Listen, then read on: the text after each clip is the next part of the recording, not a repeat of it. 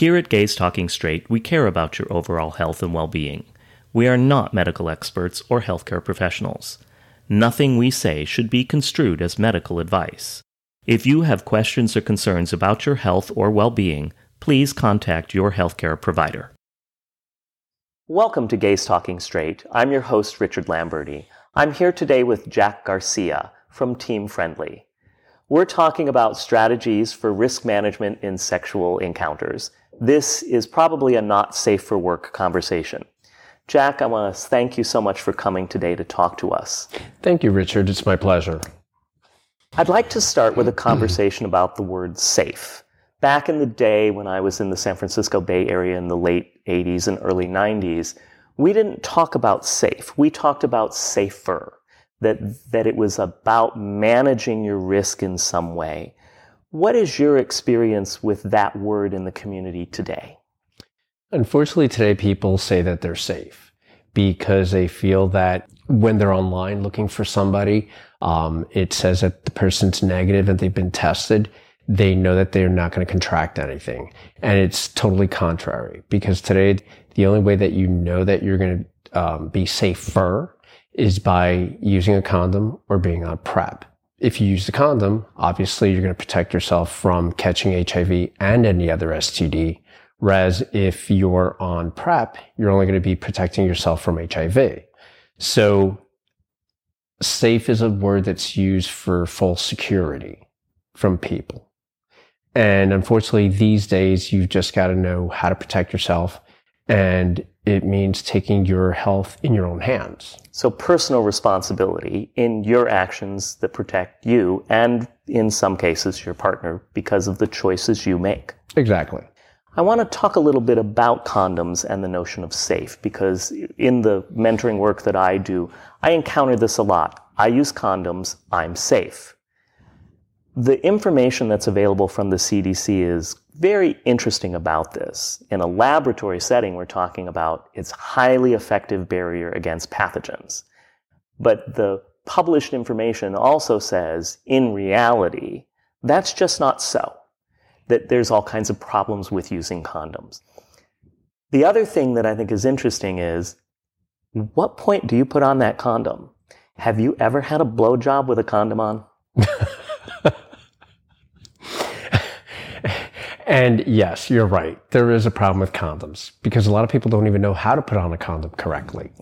So that is where the problem lies, where people think that the condom is safe. And if properly put on, yes, it will protect you. When using a condom, there's good ways and there's every other thing you can do.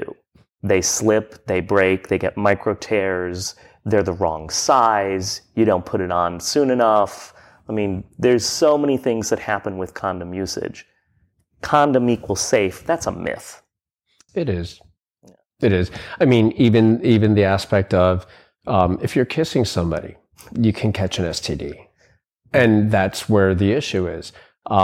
People don't know to tell the doctor to do a mouth swab to make sure that they don't have anything. Well, gonorrhea, chlamydia, several of the STDs can be transmitted through the back of the throat or in the mouth. Mm-hmm. Any of the wet mucous membranes, not just the genital area. Exactly. So, plus then there's the ones that can be transmitted through skin contact. So syphilis and HPV and herpes, you could be wearing the condom and still get those under the right conditions. So, yeah, condom is safe is kind of a myth. Now, I don't want to tell people don't use condoms. In fact, the opposite.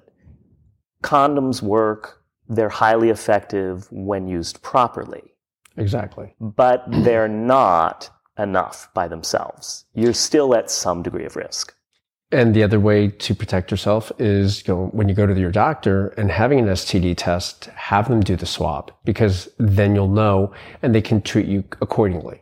Well, as uncomfortable as it could be, there's throat swabs, rectal swabs, penile swabs, vaginal swabs. And they can do all of them. Yes, well, mostly not on the same person for the last two, but every once in a while, I suppose. But no, getting that STD exam, this is another thing that I run across is, I've been tested, therefore I'm safe. which is a myth. And we know that. We do, because how many people do I know that, when they say they've been tested and I ask about that, it was, I don't know, last year, maybe, I don't know, maybe a year ago, maybe it was a little longer. And the day after they had sex with who, and because they were happy, they didn't use a condom, and maybe they've been carrying that STD for a year plus. And even if you got tested yesterday, how long was it since you last had unprotected sex? Which also comes into consideration on how accurate that HIV test is, or any other STD test. I did some research about this, and I was kind of surprised because the numbers have changed since the last time I looked at this. But apparently we're to the point where they can now, in about 95% of the cases of infection, detect infection within 4 weeks of exposure, and about 98% within, a month, couple months or something.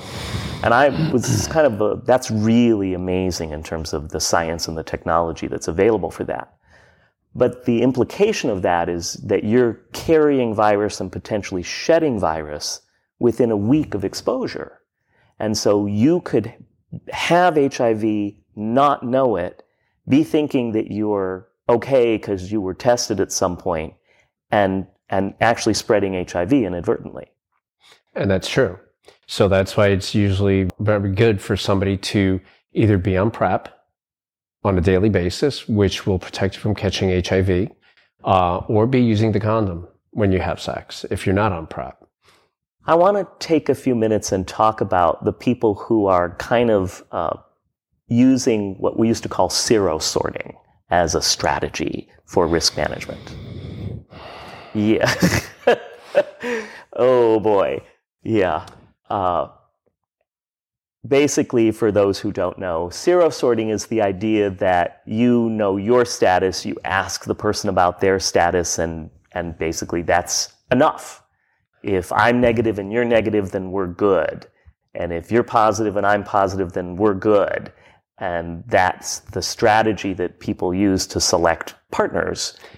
And unfortunately, people can say whatever they want.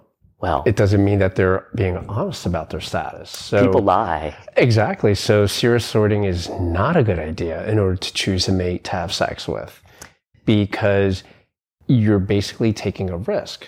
I mean, not everybody is a liar, but you've got to understand there's people that are afraid to go get tested because what if they are positive? Will they be discriminated against? Will they have stigma put against them? What if somebody did get tested and never went back for the results and said, oh yeah, I got tested and I'm negative, but they don't have the results? And what if somebody went and got tested and just chickened out? And because they went in, they can say that they were negative because people saw them at the test site.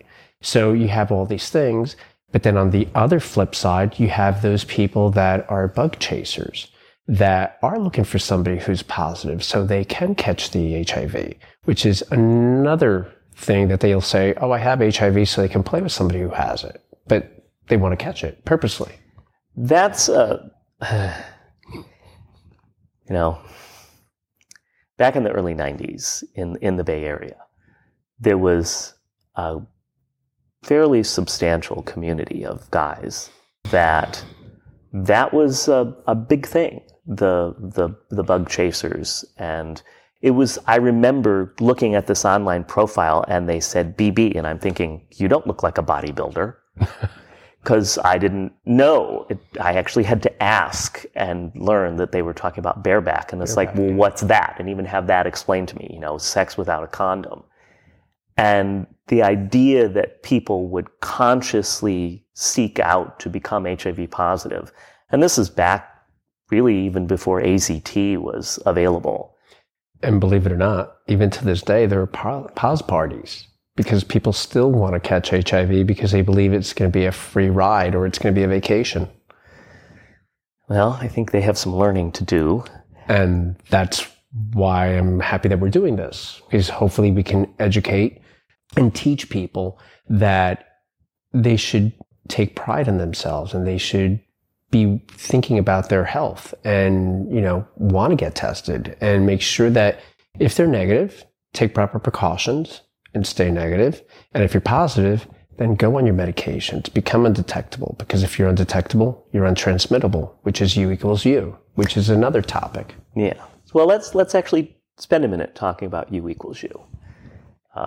There's decades of research available at this point. I remember, again, back in the day when there was the announcement about the magnetic trials, the magnetic couples where you had a positive partner and a negative partner, and they were looking at, what was happening in those relationships with regard to transmission within the relationship. And it was some very long-term studies were done around this. Basically, it was just last year that they had the big announcement in 2017, September of 2017, and it was a campaign started by Bruce Richmond of U equals U. I mean, he's the one that brought it to the forefront and showed that the science was there, and the CDC finally took a listen to him, and they started to look at all the numbers, and it was September of 2017 that the CDC finally said that, yes, undetectable equals untransmittable. So we have to thank Bruce Richmond for really pushing this campaign out to the forefront and, shedding the light that you don't have to have stigma against somebody who's undetectable, because as long as they take their medications on a daily basis and have been undetectable for at least 6 months or more, they cannot transmit the virus to somebody who's negative. This is actually a really important thing because we have this aging population of men that were infected early on, before there was treatment, many of them, and then treatment came along and, they're still alive today, and they have been undetectable, some of them for a very, very long period of time, and suffered plenty of stigma and discrimination around the whole being HIV positive and dealing with the world. It's also really good, I think, for people to realize it doesn't have to be a reason to say no or to come to love someone and be in a relationship with them. And that it doesn't condemn you to a lifetime of lack of intimacy because we'll spend all of our time having sex with condoms only. Thank you for all the work you do. My pleasure. Thank you. We hope you enjoyed this episode of Gays Talking Straight. Special thanks to our guest, Jack Garcia. You can find our videos at www.youtube.com/gaystalkingstraight. That's STR number 8. Gays Talking Straight is recorded at Timucua in Orlando, Florida. www.timacua.com.